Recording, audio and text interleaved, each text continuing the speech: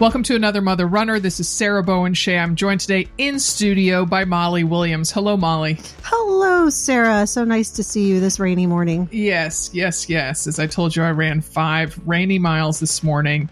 Lightweight wool is where it's at. That long sleeve was my bestie out there because you couldn't be with me. I know. Well, maybe someday. Yes. But you have a new athletic endeavor in your life, Molly. Yeah, so to speak. Yeah, I tried pickleball. Mm-hmm. Or pickleball tried me. All on your own. I didn't force you into this. No, I've been wanting to do it. I was waiting till after my knee and, feeling like I was stable.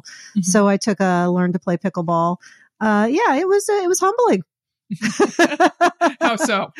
Well, yeah, it just, I'm used to sucking hard at things, and I managed to do that with this as well. So, I got out there and advice like keep your eye on the ball. I was like, okay, all right, make your paddle go the direction you want the ball to go. Oh, well, now there's an idea.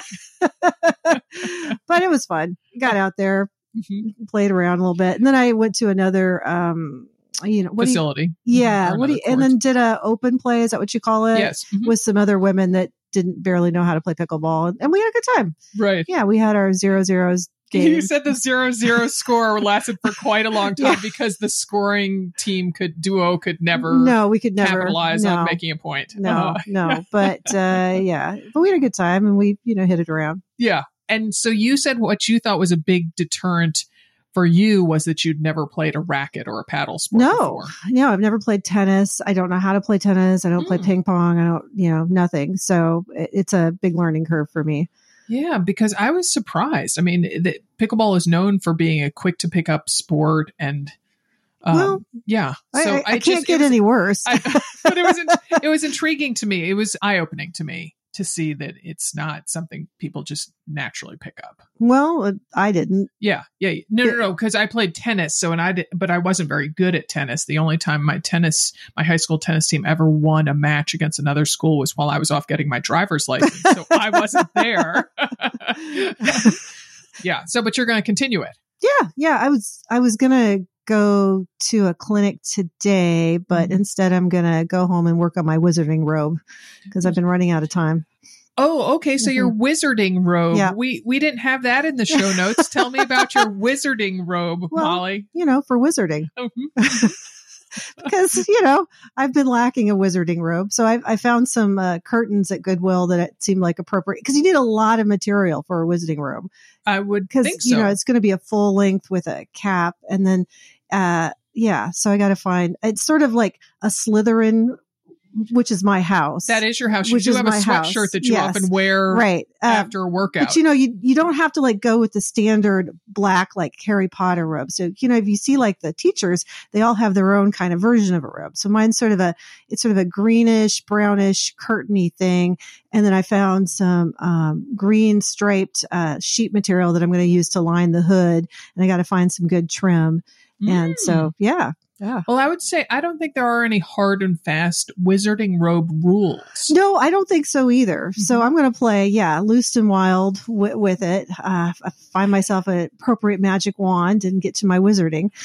And we should say that you are a seamstress. You enjoy sewing. So this is a sewing Yes, it's another thing I'm good at sucking at. But, I go into my room and abuse fabric, throw things in the corner, have fits, go have a snack, go back to it. Yeah. And it's, low stakes. It's a bunch of curtains. I've got extra material. So very good. My magic will remain no matter how bad the robe is.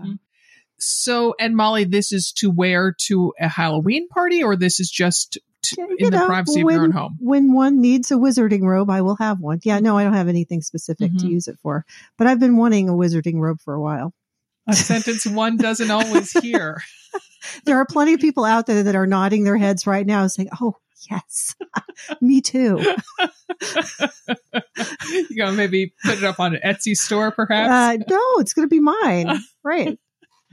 Maybe it's heresy, but the whole Harry Potter thing, it just never visited upon our house. My kids didn't read the books. I didn't. I think they've watched some of the movies because a friend that we stayed with at his house in Seattle a bunch of times, I think that was the one, DVD that he had there. So whenever we would go stay at Will's house as a family, we would watch whatever Deathly Hallows or whatever that was. Yeah. Well, that's all right. You have pickleball. Yes. I have. You're right. Wizarding robes. Yeah. And my older daughter, Phoebe, is into Dungeons and Dragons. She could perhaps wear a wizarding robe. She can borrow it. Yes. Yeah, that's right. Yeah. Nobody would ever teach me Dungeons and Dragons. I suppose I could find a group at some point. Oh, it's never too late. No. Phoebe took it up late in life. She was a mere, I think, 19 or 20 when she took it up, and she loves it. There's something else I could find out about. She really loves it. Yeah. She has this whole group and they get together and okay. Might have to tap into that. Hi, Phoebe. I'm here to play. Oh my goodness. Yeah. Well, to each her own. Mm-hmm. All right. Well, as a lot of folks know, it is National Breast Cancer Awareness Month. And as a community serving, educating, and honoring women runners, I feel it's our duty to highlight survivors and their stories every October. Sadly, there are too many stories to tell, but we're focusing in on 4 women today, including one who told me that when she was diagnosed, she listened to all the breast cancer related episodes of our show, which I felt very humbled by. Wow, that. Yeah. Yes. Our first guest is Janalyn Larish, a math professor and mom in Idaho Falls, Idaho. This triathlete was diagnosed in 2019, and her treatment involved a double mastectomy, hormone blockers, and daily chemo. Thanks for talking with us, Janalyn. Thanks for having me. Well, hi, Janalyn. What a beautiful name you have. Thank you. Yeah. How did you start running, and what made you decide to get into triathlons? I started running when I was in college for no good reason whatsoever. And then I started getting into triathlons just to keep my knees a little bit healthier. Okay. Well, that's nice. So can you talk to us about your diagnosis and your treatment? Yeah. So my diagnosis, I had a clean mammogram in October. My grandma actually died from breast cancer in the early 70s, a completely different time. So I was aware of it, but it certainly was not on my radar. Mm-hmm. And then one day in May, about 6 months after the mammogram, I'm literally just lifting my boobs up to see what they'd look like if they were perky. Yeah, as we all do. Yeah. And I felt something that it literally felt like a peanut. Mm-hmm. And it was very hard. And so I thought, well, I'll just wait until October for my next mammogram. And then about 2 days later, I went, that's the stupidest thing that you can put off. Mm-hmm. You know, the process once you go to the doctor and they feel a lump, for me, it was actually quite fast. It was less than a week when I got the diagnosis of stage 1. Mm-hmm. Fortunately, it had not spread to my lymph nodes. Mm-hmm. So I'm super thankful that for some reason I felt it. And then I did opt for the double mastectomy. Mm-hmm. So I did not have to do radiation because of that. The double mastectomy was approximately in June. And then I tell people I was flat, but it's really concave for about 4 months until the expanders were put in.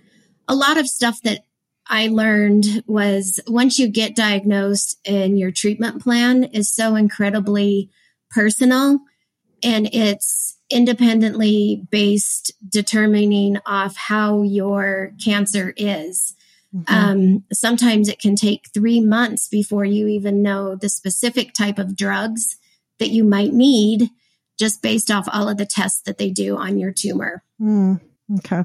I was actually very glad that I did go for the double mastectomy because once they did the pathology, even on the good breast, they found some cancer in the good breast. Oh, wow. And then, yeah. So then that led me to, I take an estrogen blocker every day. I'm on 4 years of that. That leads to its own lovely side effects. And then just started running. Everything has changed. I'm slower, but that's okay. So, Janelyn, you mentioned those hormone blockers having those ill effects on you, that specifically the tendons in your hands and feet. So can you share some of those details about that complication and the treatment for that and how it affected your athletic life? I was shocked. When I first started the estrogen blockers, people would ask me how it's going because I expected to see a little weight gain. That's something that you read about a lot. But immediately my hands were so incredibly tight and sore and painful. They'd wake me up at night. I got carpal tunnel in both wrists. I got trigger fingers in all of my fingers. And it was just really surprising that it was the tendons in my hands that just tightened up so bad. Mm-hmm. I have seen on different sites that some people, it's their Achilles tendon that really bothers them. I've gone through I tried some rheumatoid drugs. They didn't quite work. I haven't really found anything. Even 4 years later, the hands still wake up because they're stiff. And if you bump them, it's kind of like you've broken the tendon, not really the bone, but it's almost like you're cracking or breaking your fingers at night. Ugh. So the movement certainly helps, but yeah, that's been one of the biggest side effects for me. I tell people that the estrogen blockers on one hand kind of turn me into an 80-year-old woman on the inside, even though I still look 29. I don't because I'm 50 now. Yeah. And yet you've enjoyed athletic success since your cancer treatment. Now we want to hear about your half Ironman triathlon. Well, I am very fortunate to have an exceptional group of friends that truly supported me throughout. And for months, it was, if I could join them on a walk, I would join them on a walk. And then the cycling was certainly easier to come back to than the running. And then once I did get back into the swimming, I think that the swimming helped a lot with all of that scar tissue that builds up in your chest. You end up with so many surgeries in your chest, in your abdomen, depending on the type of treatment that you go through. Even losing the lymph nodes under your arm, when they take those out, your underarm gets very tight. So the swimming was actually very helpful for me. And then I had an exceptional physical therapist. So for me, I had some other events and I decided I needed to sign up for a 70.3. I needed it to be enough that would get me out of bed in the morning and also keep me from drinking a bottle of wine every night. And so I signed up for St. George 70.3 and I was able to complete that in just 8 hours. Wow. Which was, I had done other 70.3s in around 6 hours years before. And I really don't care what my time was. I was super excited to have done it and I certainly felt accomplished, but moving for me was such a mental release. And then also triathlons are so independent. You only compare yourself against you. And so that was really great for me as well. And then I've just continued with the gravel biking and the runnings. That same year, we did a great half marathon in Boise as well with friends. Oh, wow. So did your approach to triathlon training change after your cancer diagnosis? I'm thinking like your stamina must have been, not what it used to be. 100%. Yeah. And then you talked about wanting to drink a bottle of wine. You must have had a lot of depression going into this. Did it help with your mood and purpose? What was the mental part of it?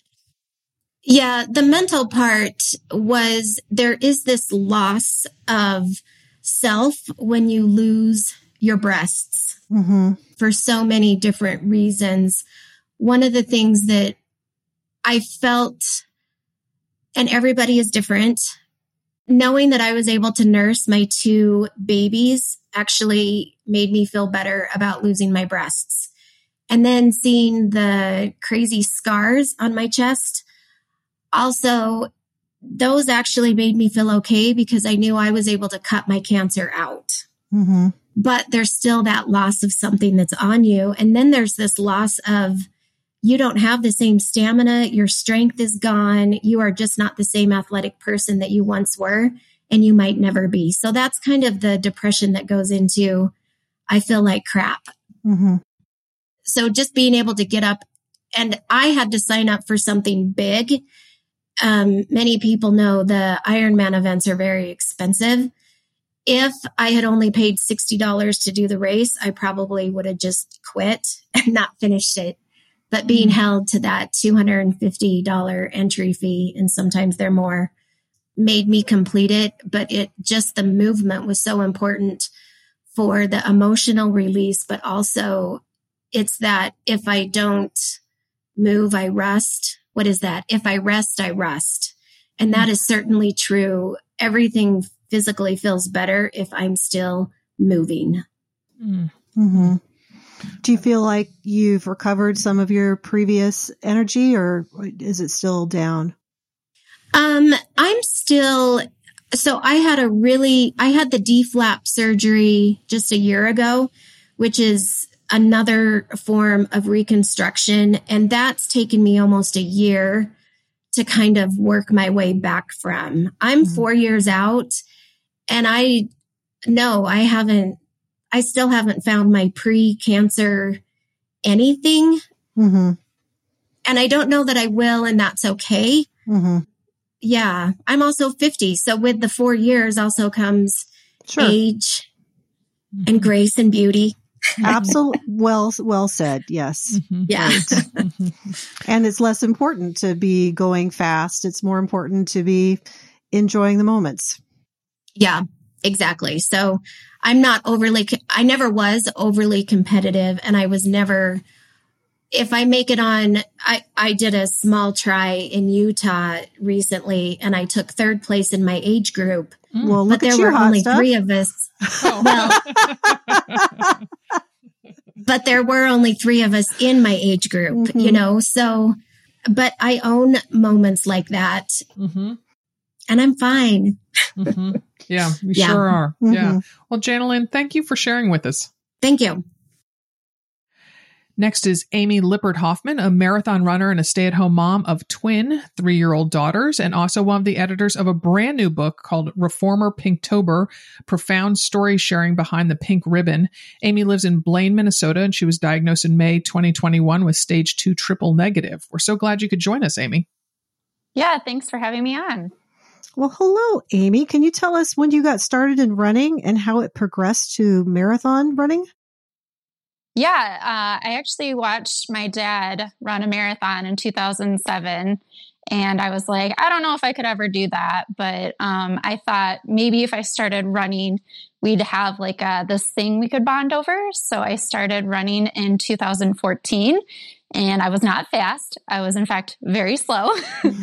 And I did not imagine ever actually marathon running because I was going to be a 5-hour plus marathoner.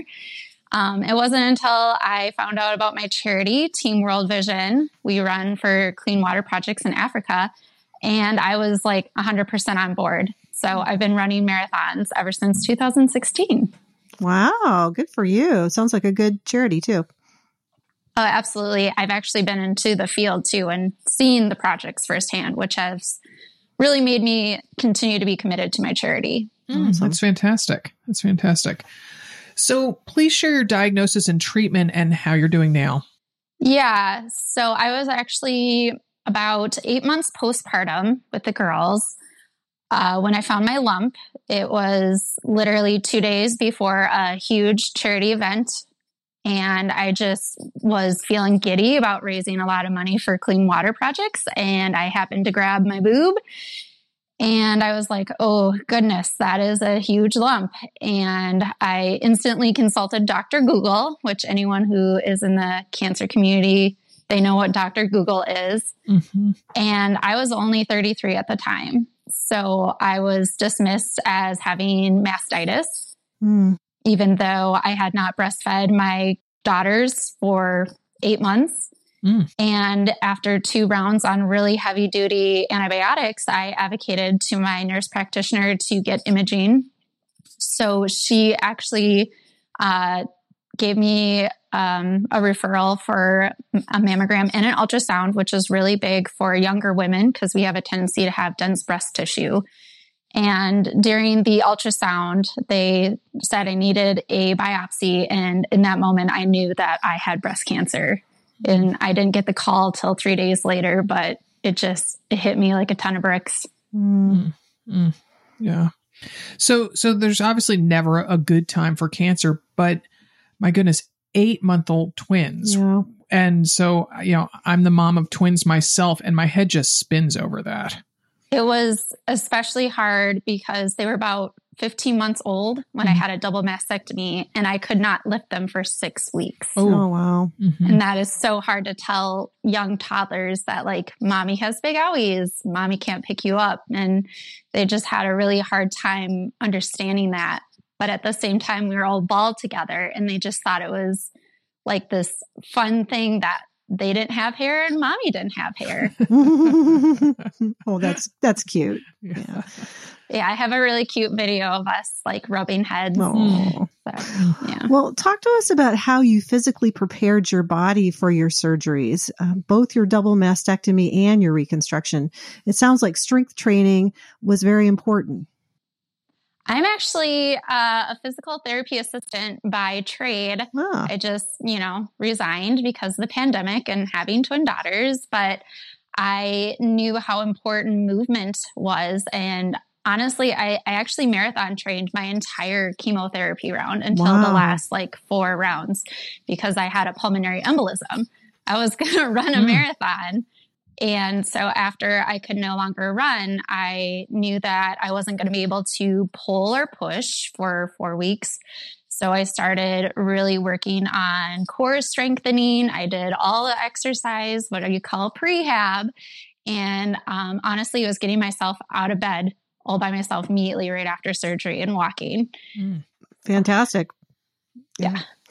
And then you went on to run your fastest ever marathon. Well, that was an even longer journey. Yeah. And that was after being cancer-free for 16 months. Yeah. I the big part is I did Twin Cities Marathon in 2022 at 10 months cancer-free. And then I cut a whole 60 minutes off. Wow. 6 months later in Eau Claire. Oh my goodness. Wow. On what looked like a very cold day from the video.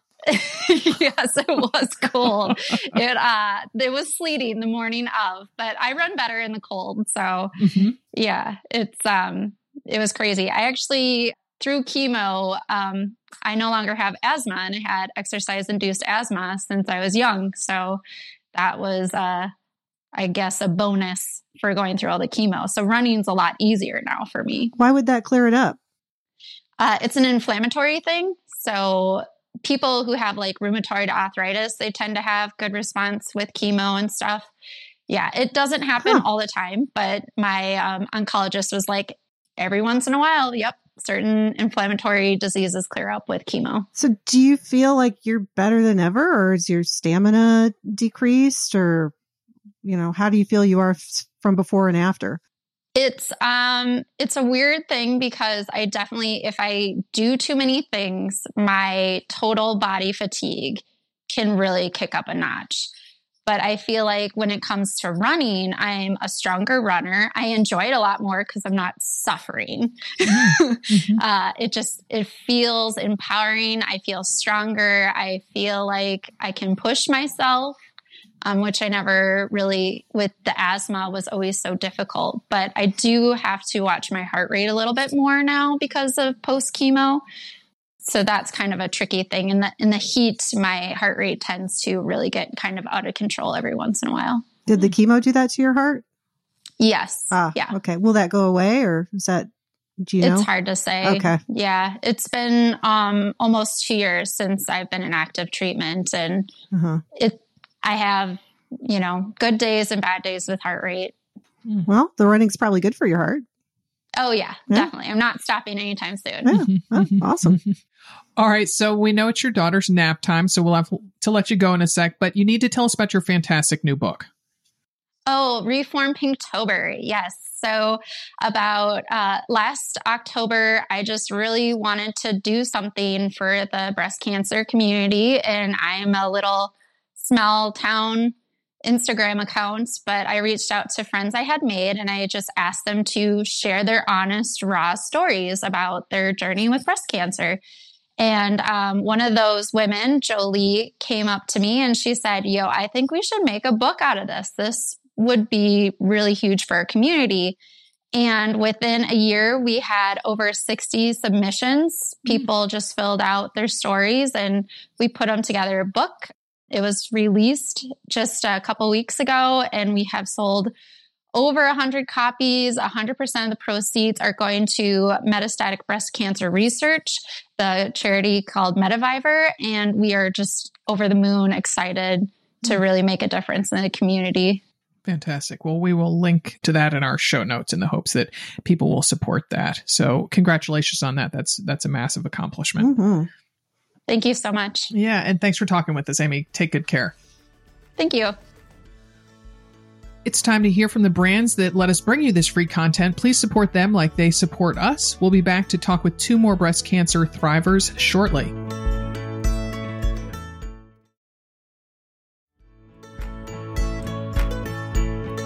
Now we're joined by Leah Doriot, a special education teacher consultant and mother of 2 teens in Traverse City, Michigan. A little over a year ago, longtime runner Leah was diagnosed with invasive lobular carcinoma. Her treatment entailed a double mastectomy, chemotherapy, 25 rounds of radiation, monthly ovarian suppression, and anti-hormone therapy. Leah, thanks for joining us. Thanks for having me. So you've been a runner for 2 decades. What got you started and how did your running progress? I would say originally I just sort of dabbled in running just for fitness purposes. But once I had my second child, it really just became a way to have some time to myself. And lo and behold, the farther I ran, the more time I had to myself. So I just kept going. And goodness, I think I ran my first marathon in 2013 here locally in Traverse City. And then, after that, I was just hooked.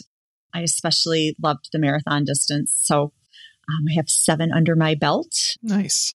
Wow. And, like everyone else, it's become just a very important part of my life. Mm-hmm. Well, Leah, when and how did you find out about your breast cancer? So I was diagnosed a little over a year ago. I actually was a little bit late for my routine mammogram. I did not have any lump or any symptoms, which is one of the characteristics of invasive lobular carcinoma. It is the second most common type of breast cancer diagnosed, but it is second by a lot. So I think it's like roughly 15,000 women per year compared to maybe 60 to 70,000 women per year are diagnosed with ductal. And one of the things that's unique about it is that it doesn't form lumps. It can form like a thickening in the breast. And it's oftentimes really hard to detect and goes undetected in mammograms, ultrasounds, and things of that nature. I was super fortunate that something was noticed on my mammogram. Mm-hmm. I don't know if it was the fact that I had small breasts to begin with that made it easier to detect, but I was called back for a follow-up mammogram, which led to an ultrasound. And actually, it was like one of those moments, like the other gals were talking about, like you just knew things were not good. Like the longer the ultrasound technician was taking, the more I just thought, oh dear. Then the radiologist came in and she actually was so certain that what she was seeing was cancer that she told me that the biopsy would confirm the type and that if it came back negative, she would redo it because she hadn't gotten the right spot. So, it was like one of those like, wait, this is like one of my errands on my to-do list to be checking off today. Like it wasn't supposed to be this. Yeah. So it's just felt like a lightning bolt, of course. So that's how mine was discovered. Yeah. Always shocking. Always shocking. Yes. Yeah. So I hear you replaced your runs with walks during your active treatment and that you are no longer able to do long runs. That must be hard. Tell us how your fitness pursuits have morphed in this past year. Well, I would say, yes, definitely during my active treatment after surgery, I, within a month, was starting chemo. I just did not have the energy for it. I needed to be outside. I needed to be moving, but to push myself was not happening. So I just really just leaned into the walking and enjoying the fact that I was out there and I wasn't on my couch, getting some fresh air. Granted, this is Northern Michigan, so they were chilly walks. And, you know, it has been less than a year since I finished my treatment. I finished chemo in March and radiation in May. So, you know, it is definitely taking some time, I think, to get back into a rhythm. But what I'm most surprised at, I think, is how I'm not in a big hurry, no pun intended, to be running at the same level that I was prior to my diagnosis. I think part of that is just the mental load that comes with going through something like this is just so much in and of itself that the idea of, you know, adding that pressure of having to get in so many miles or having to hit a time just felt like too much. So I feel like now it's really about showing up in the moment for how I'm feeling on any particular day, pushing myself if I feel like it, not pushing myself if I don't, and just, again, just enjoying being outdoors and being in nature and just sort of detaching from all of it. Oh, that's good. Do you do a long walk instead of a long run? So you get some time out there? I'm doing some running. I mean, I'm up to about 4 miles when I go. Oh, hey there. Awesome. Yeah. Yeah. You know, I mean, I was used to like my shortest runs being around 6. So that it's a little humbling, but then again, at the same time, I'm basically taking the same amount of time to do a shorter distance, but it's okay. Yeah. I'm also trying to integrate more strength training, which has never been my favorite thing. One of the things that, you know, a secondary result of all of this, I had to have a bone density test because one of the medications I am on is known for reducing bone densities. I was looking for a baseline, and lo and behold, I already had osteoporosis. Yeah, great. On my spine as a young 47-year-old. So, yeah. You mentioned that in the Google form. So, what's the impact of that been on your running to find out that you have osteoporosis in your spine already? Well, I think everybody was really surprised because, you know, I have heard on repeat that runners tend to have stronger bones. I think my doctor was surprised, my physical therapist.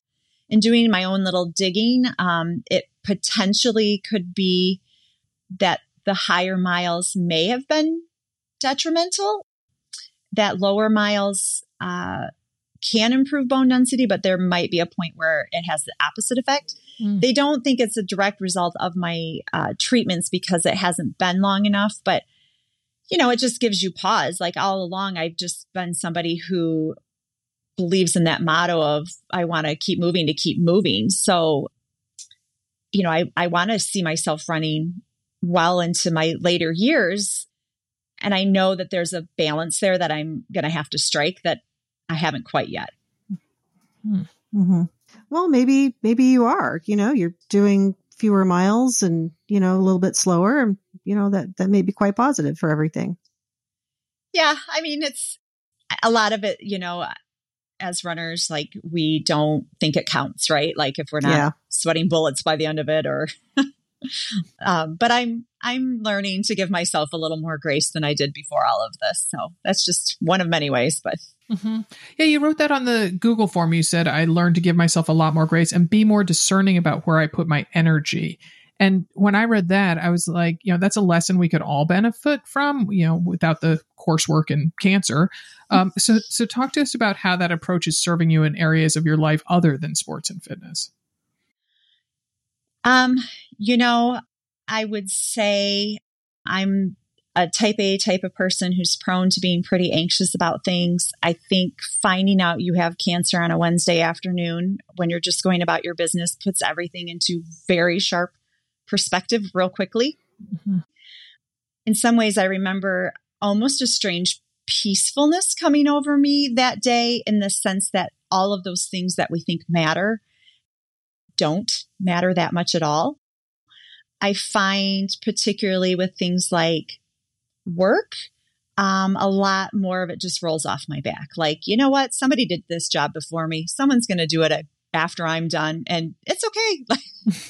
This doesn't have to be perfect. I don't have to get it right. I don't have to lose sleep over it. My house is definitely not as clean as it used to be.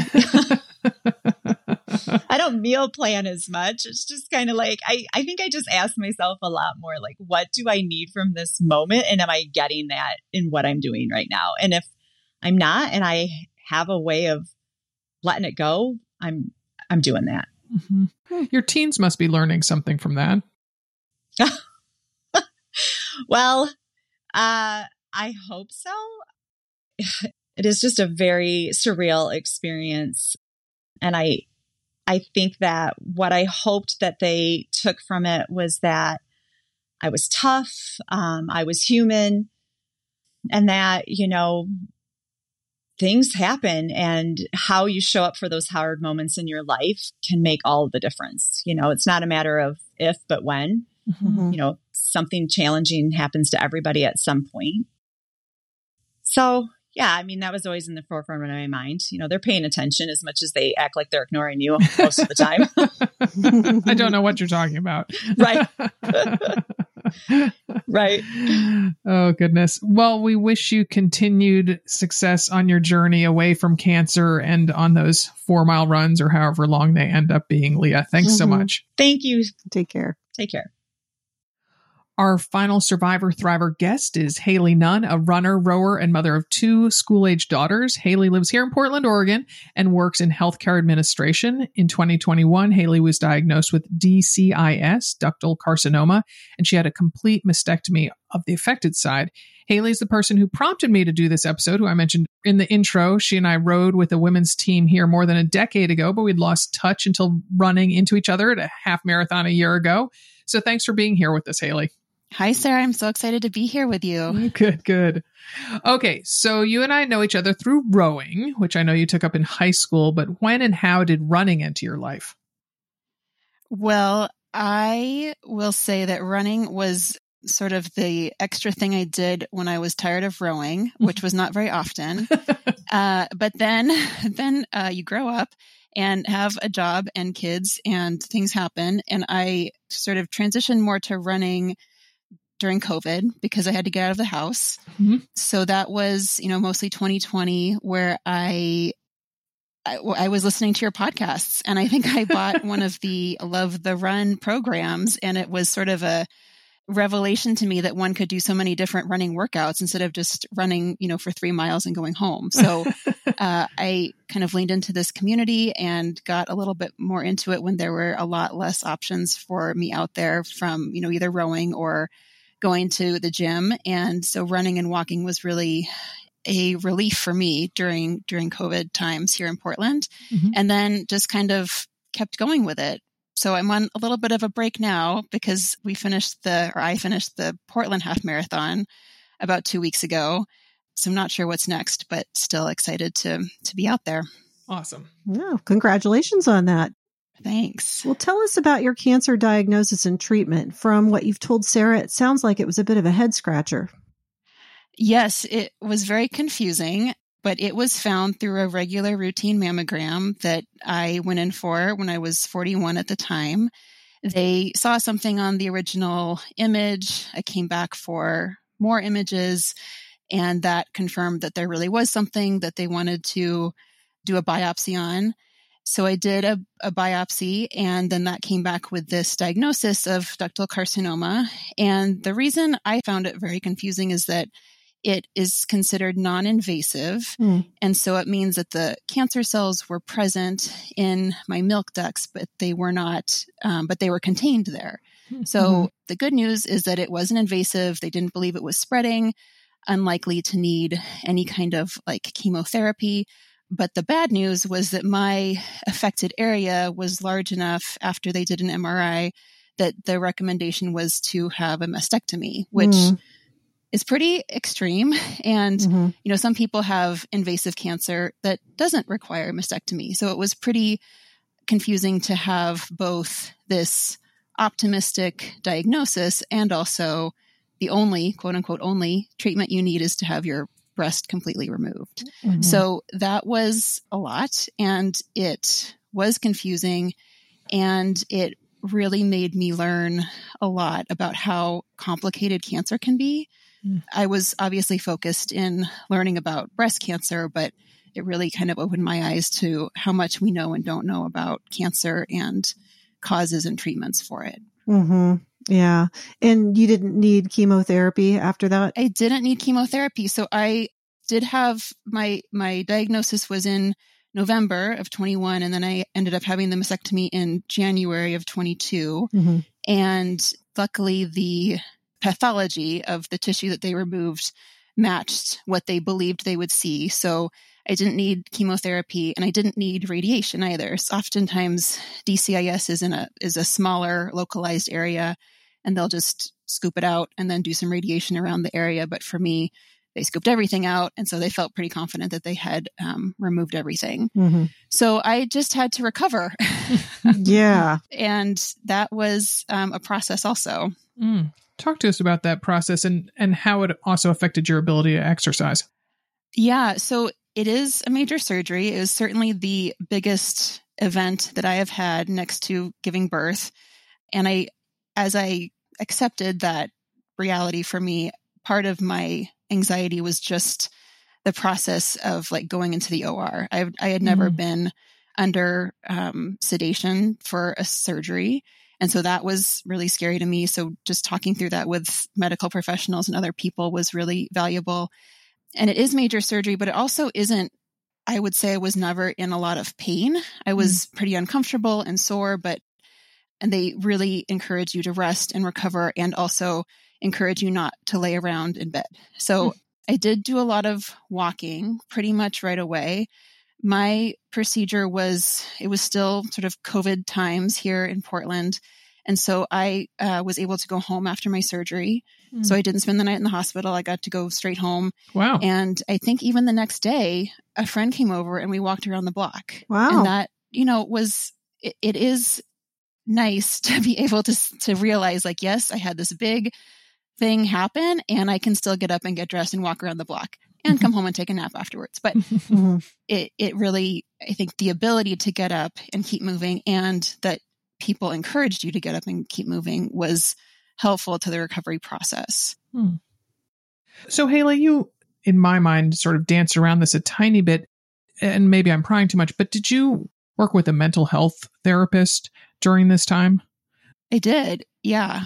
I was really concerned about how to explain it to my kids. They were 3 and 7 at the time. And in hindsight, cancer probably wasn't a scary word to them because I don't think they knew anything about it at the time. No one in our family has had serious cancer or died of cancer, at least not recently, that they would remember.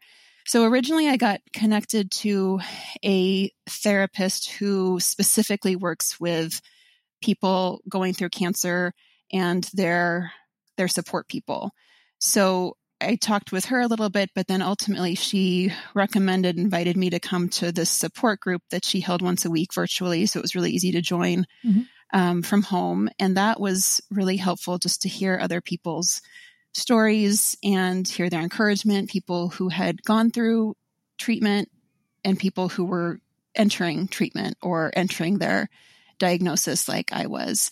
And I was worried that DCS was not serious enough, I guess, or not enough cancer to be a part of that group. But I shared that and she said, no, like this is a diagnosis that is real and that people have come to the group with. And it was really helpful. It was a wide range of people. There were men, women, people younger than me, people much older than me, but it was very helpful. And so I would encourage people, if you have a diagnosis or know someone who has a diagnosis, hearing people's stories. I mean, certainly everyone's journey is their own and we're all unique and have unique health needs, but was really helpful to hear other stories, especially from people who kind of I identified with. So thank you for sharing. Yeah. And you're even in the healthcare industry. So, everybody can be nervous, right? Yes. Yeah. Yes. It's different when it's you. And also I don't have any other chronic health issues. I'm a pretty healthy person. When I was pregnant, my medical provider told me that I was their most boring patient, which I thought was wonderful. A great compliment. And what I realized kind of early on was when I had my first appointment with my surgeon, it wasn't until I was leaving the appointment that I made some kind of reference to my kids. And she said, "Oh, you have kids?" And I was like, "Well, yeah, I have kids. Like, I'm a 41-year-old lady. Like, I think you should assume I have kids." And also I was like, I had my kids like upstairs, literally at this hospital. But I think once she realized that I had young children at home, she kind of like adjusted her expectations of me to say things like, "You need to stay home and rest for, 4 to 6 weeks. Who is going to help you with your children?" So I think like bringing your full self into your treatments is really important, because whether we have kids or not, we probably have people important to us or pets who are important to us, and kind of a life that we want to keep living. Mm-hmm. Mm-hmm. Yeah. So that was important to me to learn that lesson of like, I am not just this cancer diagnosis. Like, I am this whole person, and that brings up your own fears and anxieties too. Mm-hmm. Yeah. So tell us about your physical therapy after your single mastectomy. It was pretty straightforward, I think. Mm-hmm. I was pretty much told to rest for about 4 to 6 weeks. I took 3 weeks off work, and luckily I work from home on a computer, so I don't have a very physical job. And so I was able to go back after 3 weeks. I was pretty tired after that first week, but then at about 6 to 8 weeks after the surgery, started doing physical therapy. The first couple appointments were actually virtual because it was still COVID times, and they were kind of, I think, preferring to not meet with people if they didn't have to. So I did the first couple meetings by video visit at home, which I guess was a little weird, but it worked out. And then I had an in-person visit, and they kind of assigned some different stretches and exercises, and luckily didn't have a lot of complications there. And once they graduated me from physical therapy, I guess they kind of said, you can do anything you want. You just have to remember that you're starting from zero. Just don't assume your body can do anything. I was like, that's easy. Okay. So at that point, I had still been walking a lot, and it must have been about 8 weeks after the surgery that I was walking, and it was one of those nice early spring days. And I just thought, I think I can run. I was like, I think this is okay. I think I'm going to do it. So I started doing like the run walk intervals, and, just went from there, and it worked out really well.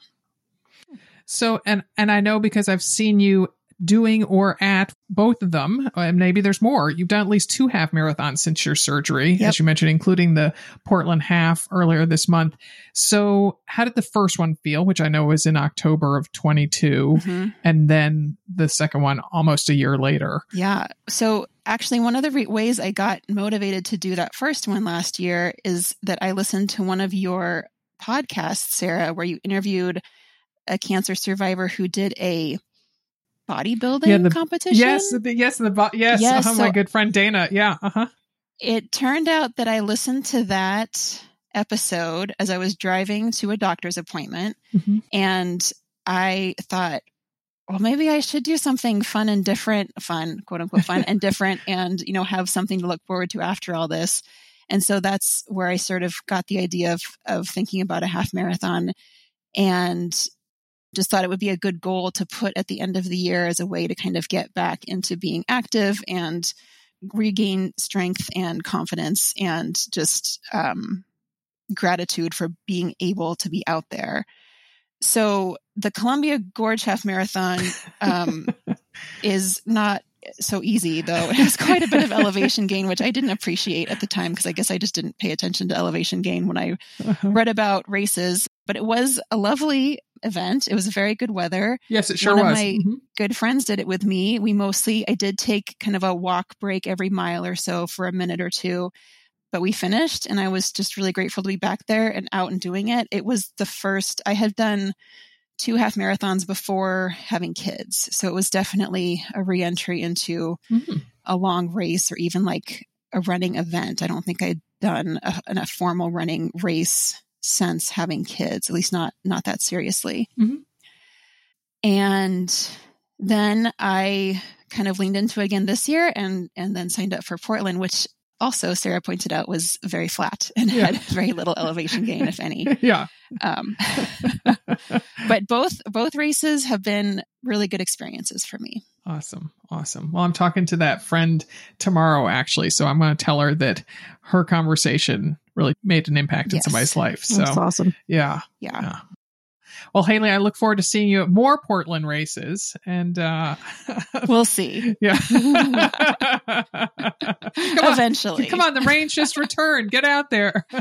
I know, right? Thank you, Haley, for prompting us to do this episode. I really appreciate it. Oh, yes. Thank you.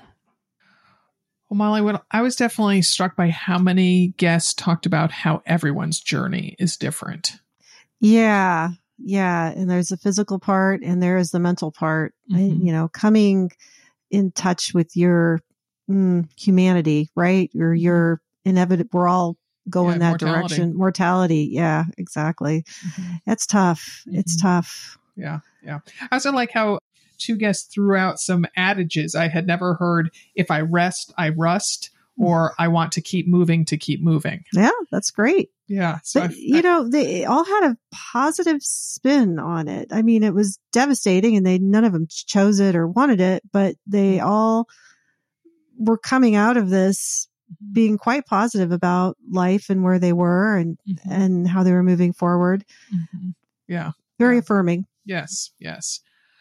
All right. Well, not to be crass, but I'd like to suggest you peruse our Mother Runner store. And what made me think of that is that we have this shirt in there. We have tees with clever phrases and hats. But one of the tees includes a 6-word story. I am stronger than I thought. And it was thought up by this mother runner in Pennsylvania to win a treadmill, a Nordic Track treadmill. And that was the winning phrase. And a couple months later, somebody was like, well, you're going to put that on a shirt, right? And I was like, why? Yes, we are. Yes, we are. And so I have to say at race expos, that always strikes a chord with breast cancer survivors or family members or friends of people who are thriving after breast cancer, so that it's given as a gift to a lot of those people. Awesome. So to find that, you would go to anothermotherrunner.com and then click on store in our top navigation. Our podcast today was produced in St. Paul, Minnesota by Barry Medore from Fire on the Bluff.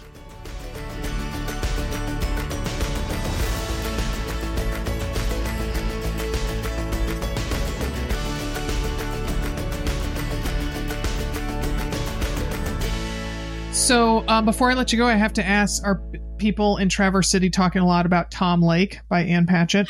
Yes, I just finished it and passed it on to my mom. Good, right? Yes, and here's the other part. My grandparents were cherry farmers, so that was wow. That was extra fun. In fact, the other day I even started Googling like where exactly she was basing this off of, and I nailed it down to this little farm on nearby, and there was their produce in the grocery store, and I just had to buy it. Did you get the Ann Patchett jam? Did you get part of that? No, I didn't. She made her own jam. She worked with, there's a jam company. I'm not remembering the name of it now. American something. Oh, American Spoon Foods. Yes. Oh, yeah.